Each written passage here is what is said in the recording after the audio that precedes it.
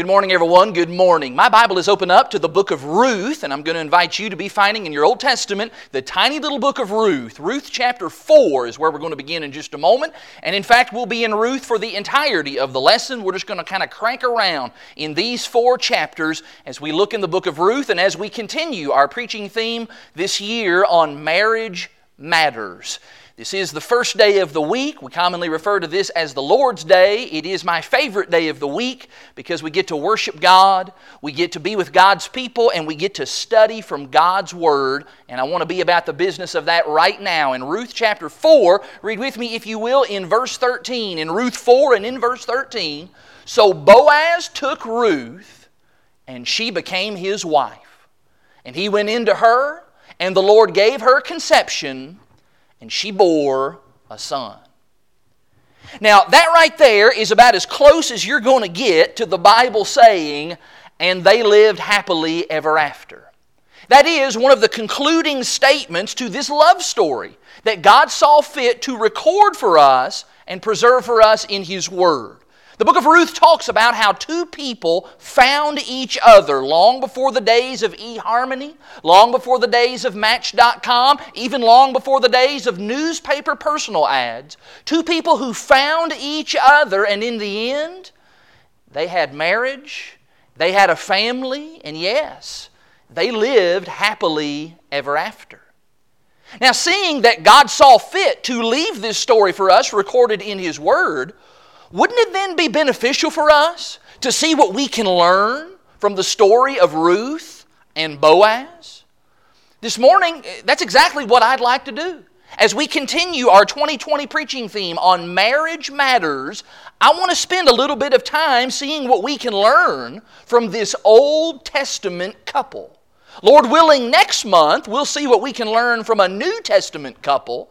But today, I'd like to just track along in these 4 little chapters and let's see how these 2 people found true love and real happiness. I do believe that Ruth's story illustrates for us the qualities of love that are powerful and enduring, not only for those who are looking for that special someone, but even the kinds of qualities that have to be evident in a strong and godly marriage even once we've found that special someone. And I want to highlight those things for us this morning. And I want to do that first of all for the benefit of folks who are searching for Mr. or Mrs. Right. And then secondly, for the rest of us who maybe are already married, let's think about some ways in which we can enhance and strengthen our marriages. In fact, even if you're not married and you have no intentions at all of ever getting married, ever at any point in your life, you hang in here as well. Because the qualities that we'll talk about today from the book of Ruth, these are the kinds of qualities that all of God's people need to be developing in their lives as we serve Him on this earth. I think the book of Ruth gives us a really good blueprint on how to build better relationships. And I do want you to pay careful attention today. This probably is the key for the entirety of this lesson. Because I believe that Ruth and Boaz, they were able to find each other not necessarily because they were out looking so hard. In fact, I'm going to suggest that Ruth wasn't even looking at all. No, they each found the right person, and here's the key, because both of them were being the right person. That's the key today. You find the right person by you being the right person. Let's just watch how that plays out in this great book. And let's start by saying a word to ladies. Ladies, what can we learn from Ruth that will help you? Well, I believe that Ruth shows us, first of all, that women need to be willing to do some work. I'm looking here in chapter 2. Would you find in Ruth chapter 2? What does Ruth show us very early on in this story? In Ruth chapter 2, this is verse 2 that I'm reading. In Ruth 2 and verse 2, Ruth the Moabite said to Naomi, that's her mother-in-law, she said, let me go to the field and glean among the ears of grain after him in whose sight I shall find favor. And Naomi said to her, go, my daughter. So Ruth set out, and she went and gleaned in the field after the reapers. And she happened to come to the part of the field belonging to Boaz, who was of the clan of Elimelech. What a statement that Ruth is making right here at the outset, and that is, I will go to work. This whole romance, this whole love story, it begins in the field. It's not exactly the kind of place that we would expect something like that to occur. And I want you to please take notice that Ruth, she actually volunteers to do that hard work. She volunteers. She raises her hand. She says to Naomi, I want to go and do this. What she is doing here, the text tells us, she is gleaning. Do you know what gleaning is? Gleaning is some of the most difficult work that anyone can do. It meant going behind the harvesters. Some of you maybe have some experience doing some harvesting. If you grew up on a farm, maybe picking cotton or picking beans, you know the hard work that harvesting is. Well, this is even harder work. The gleaners are the ones who went behind the harvesters, and they then tried to find and gather up anything that the harvesters might have missed on the first pass. That was tedious, and it was back-breaking labor. Now, what would some young ladies say about that kind of work today? Some young ladies would say, well, I couldn't do that. That would mess up my hair. It would mess up my makeup. I would break a nail doing all of that kind of work. I can even see some young women even saying to their mothers or to their mothers-in-law, hey, old woman, you go out there and do that. But that's not what Ruth does. Ruth takes the initiative. She doesn't have to be coerced. Her arm doesn't have to be twisted. She's not afraid of doing some hard work and getting dirty. No, she's ready to get right to it. And that's really impressive any way that you slice it. I understand that there's some things to be said about the man working. In fact, the Bible talks about that in a number of places. And in fact, in chapter 3, we see Boaz. He's working hard as well. But let's just be right up front. Laziness is not attractive in either sex, in men or in women. Slothful, lethargic folks who just won't do anything but sit around all day and expect to be waited on hand and foot 24/7, that's not appealing to anybody. In fact, can you hold your place here in the book of Ruth? This is the one time we will step out. Would you step out of Ruth and look in the book of Proverbs? In Proverbs chapter 31, ladies, I'm going to guess that you are familiar with the Proverbs 31 woman. And it is interesting to me to see just how much of the Proverbs 31 woman involves some kind of work and labor. Would you just look at the work that this woman does in Proverbs 31? Look in verse 13. She seeks wool and flax, and she works with willing hands. Verse 14. She is like the ships of the merchant. She brings her food from afar. Drop down to verse 16. She considers a field and buys it. With the fruit of her hands she plants a vineyard. Verse 19. She puts her hands to the distaff and her hands hold the spindle. Verse 22. She makes bed coverings for herself. Her clothing is fine linen and purple. Verse 24. She makes linen garments and sells them. She delivers sashes to the merchant. Now, I do realize that is kind of an idealized description of this virtuous woman. Probably no one person can do all of those things. Maybe there is a woman out there, and God bless you if you can do all of those things. But I want you to notice from those verses that the Bible is not afraid to recommend to women a willingness to work and a willingness to work hard.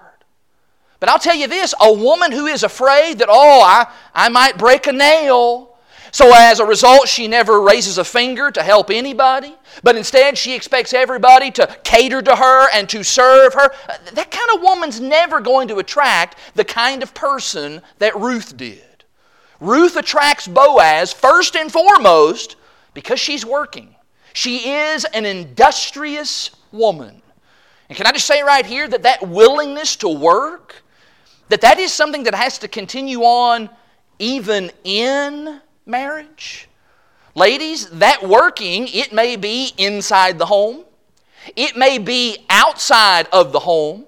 It may actually be both of those places. But that is part of us each carrying our weight within the family unit. And Ruth provides a wonderful example of that in her life, and God uses her example to say, that is attractive.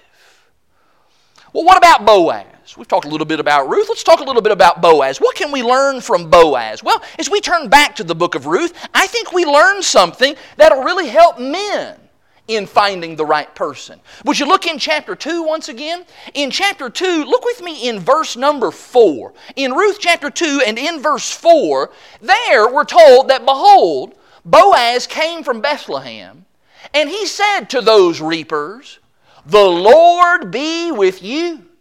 And they answered, "The Lord bless you." Men, can I have you to take notice right here that Boaz is a man of faith. He speaks the language of Jehovah God. He talks about the Lord in his daily conversation. And in fact, this isn't even the only place that he does that. Would you drop down in chapter 2? Look in verse 12. As he's speaking to Ruth in chapter 2 and verse 12, he says, "The Lord repay you for what you have done, and a full reward be given you by the Lord, the God of Israel, under whose wings you have come to take refuge." I want you to see here that Boaz is more than just a so-so, half-hearted kind of believer. He's more than just a mediocre Jew. He's more than just somebody who's only interested in doing the very bare minimums as a follower of the Lord. Boaz is involved in the service of God. His faith is permeating every facet of his life. It's in his speech. It's in his business dealings. Even in the response that he expects from his workers to reply to him with. When he says good morning, he talks about the Lord. And he expects that his workers, they're going to reply with something about the Lord. Boaz is not ashamed of his faith. He's not trying to hide that or cover that up in any kind of way. He's not too manly to be a public servant of the Lord. Boaz is a man of strong faith. And I want us to think about that this morning. Because sometimes when we emphasize that, young people, it's really important that you find and you marry a Christian. We emphasize that from the pulpit. Parents, Christian parents, emphasize that to their kids. Somehow, unfortunately, that seems to translate in people's ears as you need to marry somebody who's in the church of Christ. That as long as they are a member of a local congregation, as long as their name is in a local church directory, they identify as a part of that group, well then that's the one because he or she is a member. Then of course what happens is you get married and you find out that person, you come to find out that person actually doesn't have very strong faith. They don't really have deep convictions. They're not very serious about serving the Lord. In fact, you're kind of wondering how they even get their name in the church directory in the first place. And in the end, you end up having all kinds of conflict and all kinds of marital problems because here's one person trying to be a person of strong faith, and then this other person, well, they're not very strong in faith. Listen to me. What matters most is not whether he or she is a member, but whether he or she is a true disciple, really serving the Lord like Boaz did. And I'm certainly not discounting the possibility of converting a spouse who is an unbeliever, helping them to become a Christian. That can happen. That does happen. The Bible talks about that. But what we're talking about here in this lesson is what? We're talking about being the right kind of person so that we can then attract and find the right person. Can I ask you, how can you find someone who will respect your strong spirituality, fellas, if you yourselves are not strong spiritually? How's that going to work? I knew of a couple who had severe marital problems. And as it turned out, do you know where they met? They first met in a bar. Two Christians. That's where their marriage began. That's where their relationship began, was in a bar. What in the world are two Christians doing in a bar in the first place? You can't attract someone of strong faith if you yourself are not exhibiting strong faith in your life. You want to find someone? You want to find Miss Right, men? Then you need to be like Boaz. You need to exhibit strong faith. And can I just make a quick point of application to those of us who are already married, men? Do you want your wife to continue to be interested in you? So many men fail to see just how attractive to a Ruth spiritual strength really is. Do you want to see your wife have more love and more trust in you? Then talk like Boaz. Act like Boaz. Be a man of faith like Boaz. You provide the kind of spiritual leadership that God calls for men to have. Well, what about the ladies? Let's go back to the ladies. What does Ruth teach the ladies? Well, let's go back to chapter 2 again. This time I'm looking here in verse 14. After we've now actually had some meeting and some encounters between Ruth and Boaz, we read in chapter 2 and in verse 14, chapter 2, verse 14, that at mealtime Boaz said to her, "Come here and eat some bread and dip your morsel in the wine." So she sat beside the reapers, and he passed to her roasted grain, and she ate until she was satisfied, and she had some left over. Well, what about those leftovers? What did she do with those leftovers? Well, verse 18 goes on to tell us that she took it up and she went into the city. And her mother-in-law saw what she had gleaned. And she also brought out and gave her what food she had left over after being satisfied. Ladies, are you paying attention to Ruth here? What Ruth is teaching us is Ruth is teaching us a lesson about being unselfish. Being unselfish. I wonder how long it had been since Ruth had had such an extravagant meal as this. You know, Ruth had been, if you study the book of Ruth, you know that Ruth had been in dire financial circumstances for a long time, ever since coming to Bethlehem. But now here she finds herself sitting at the table of this well-to-do rich man. Well, what's going to be the temptation for her? The temptation for her is going to be to eat anything and everything within her sight and to go back for more.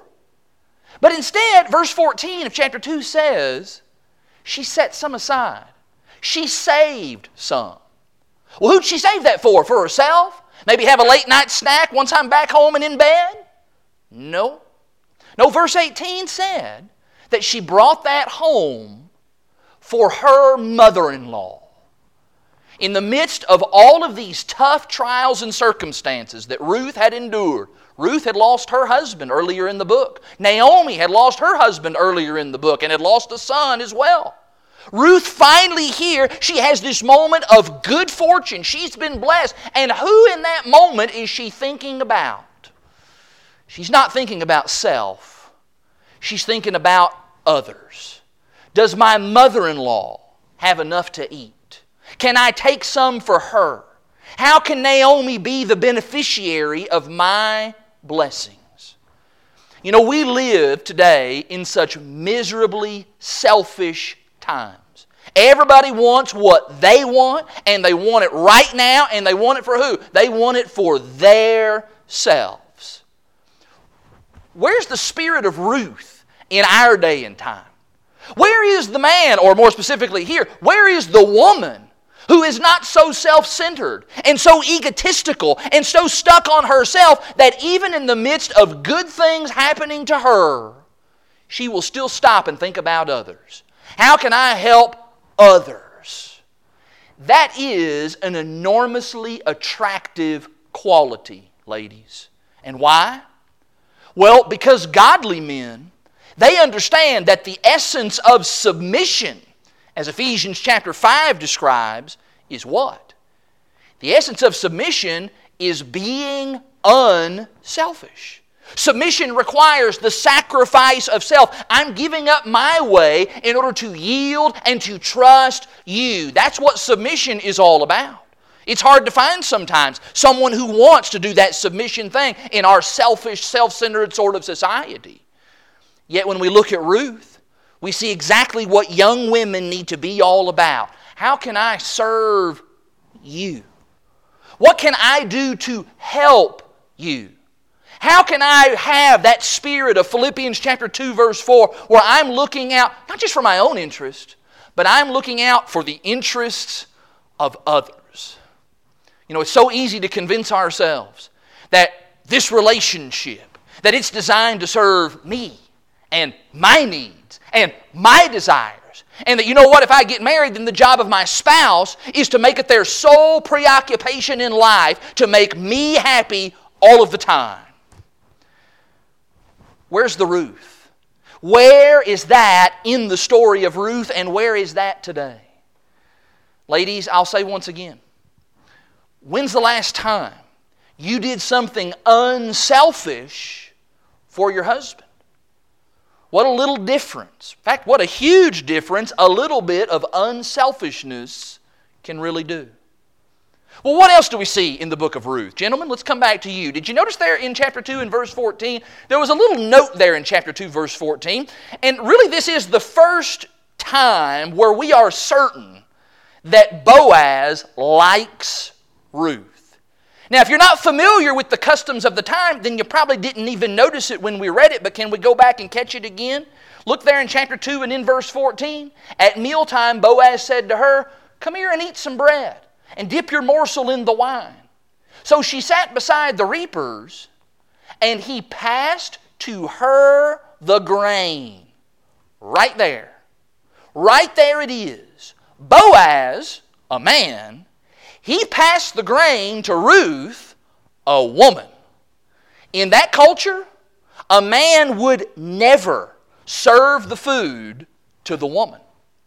But Boaz was different. Boaz was unlike the rest. Boaz, what he does here is Boaz extends an unconventional kindness. Boaz is seeking to be extra kind. I say all of that because too many young men today think that the way to impress a lady, the way to cause a young lady to notice him, is to do all kinds of stunts, or to carry on with some kind of false bravado, to put on kind of a big tough and macho act, as if somehow the way to a woman's heart is doing all kinds of, "Hey, look at me, look what I can do, these are the things that I can do, pay attention to me," but not Boaz. Boaz knew that the way to a woman's heart was not by doing all kinds of stunts, by putting on some kind of bogus charm, or, "Hey, look, I can ride my bicycle without any hands." No. No, the way to a woman's heart, Boaz knew, was through kindness and through gentleness and through generosity. I want you to please notice that Boaz really was not concerned with the social customs of the time. He wasn't concerned with what everybody else, all the other reapers and everybody else who was there at that dinner, he didn't care what everybody else thought. He wasn't worried about what everybody else might think about his unconventional kindness. He wasn't too macho to open up and to show tangibly his tender side. He wasn't so full of himself and so full of his riches that he couldn't bring himself low to show kindness and even to serve another person. Do you think Ruth is going to forget a man like that? You think she's going to go home and Naomi is going to ask her about where she got that food, and Ruth is then going to say, I don't remember the guy's name.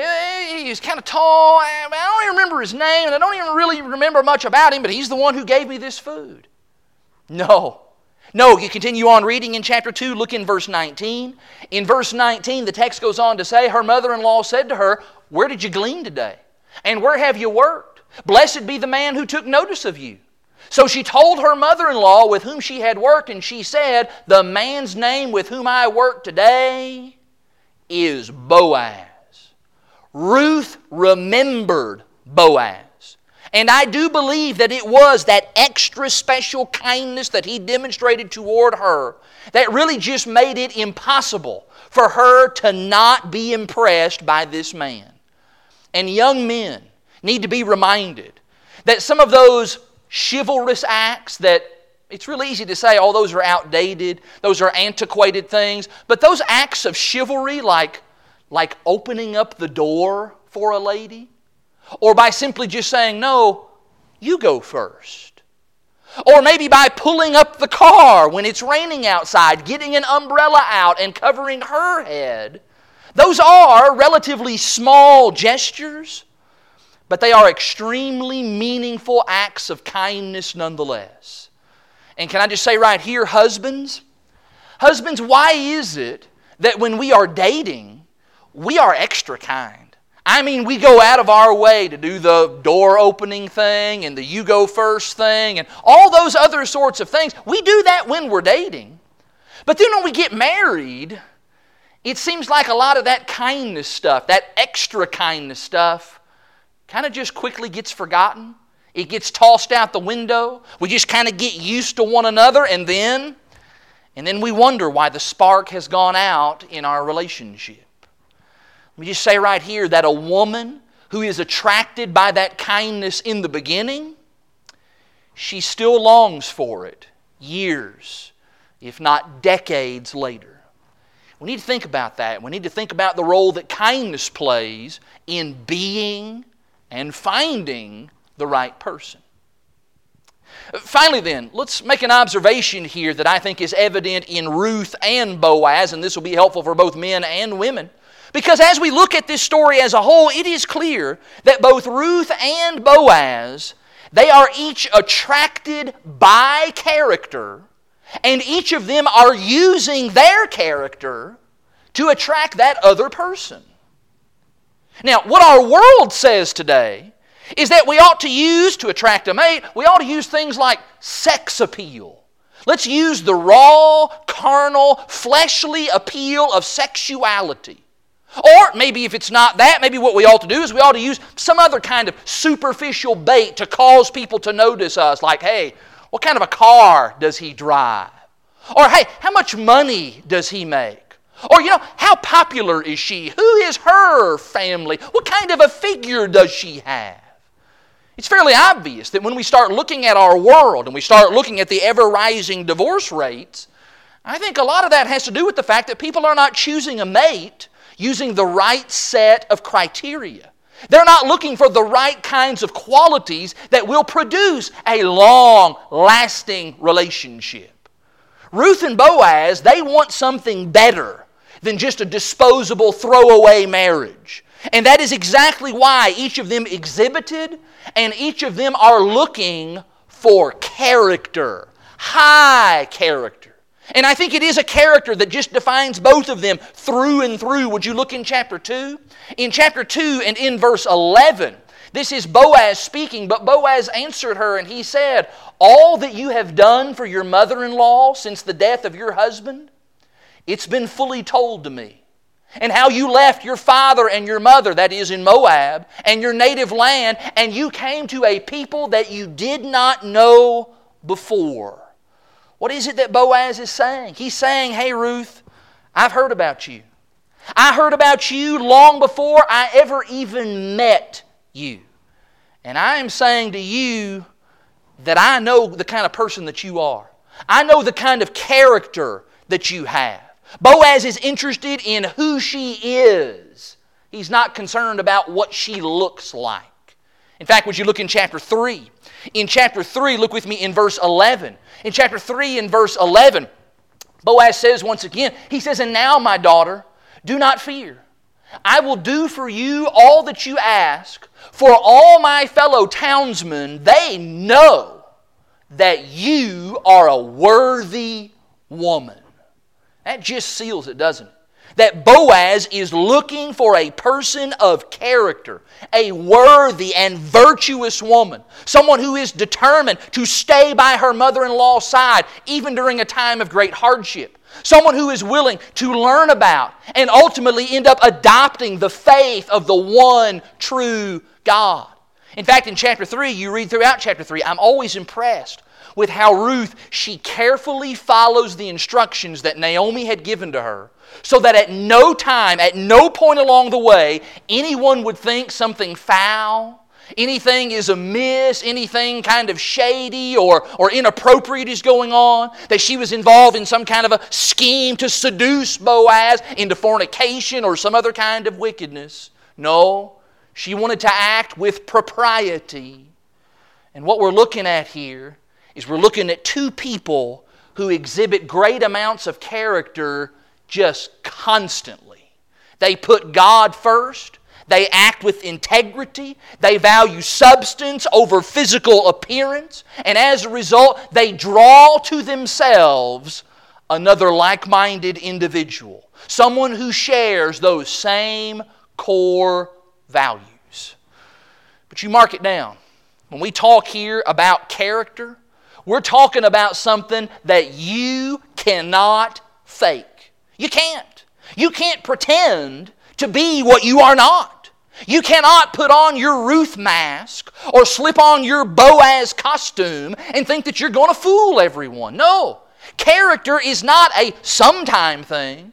No, character is an all-the-time thing, 24/7.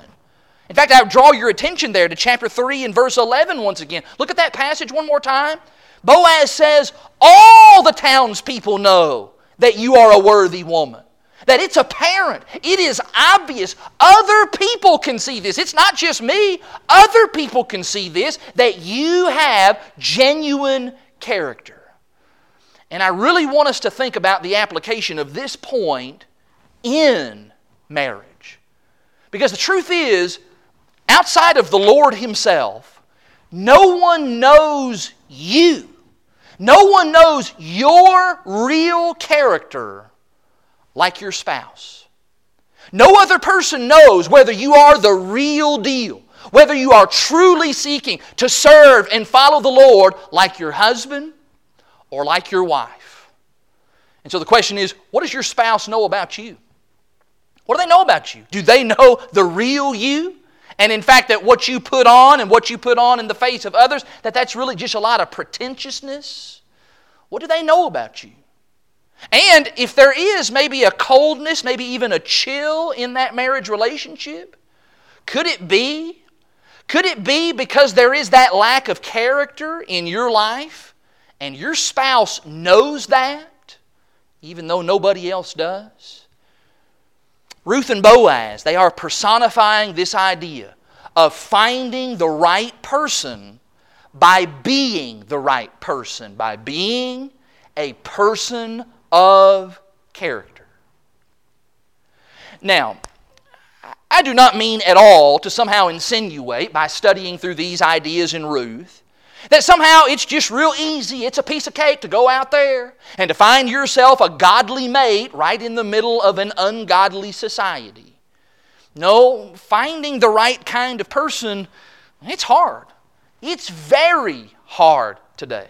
And so I don't want to make light of that in any sort of way. But you know, Ruth and Boaz, they help us to see.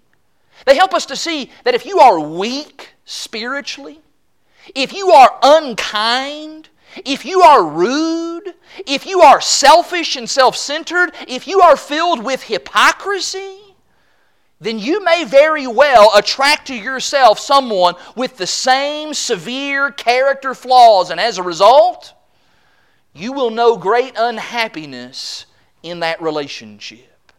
You know, people oftentimes, they don't get what they're looking for.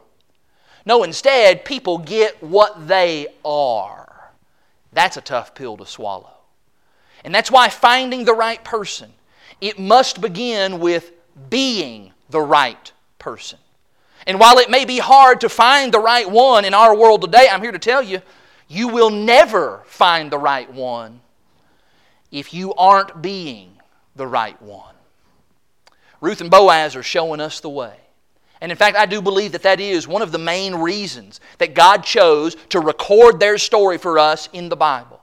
In fact, if you look at the very end of the story, at the end of chapter 4, there's a little genealogy recorded there. Do you know about that genealogy? In chapter 4, beginning in verse 18, in chapter 4 and in verse 18, now these are the generations of Perez.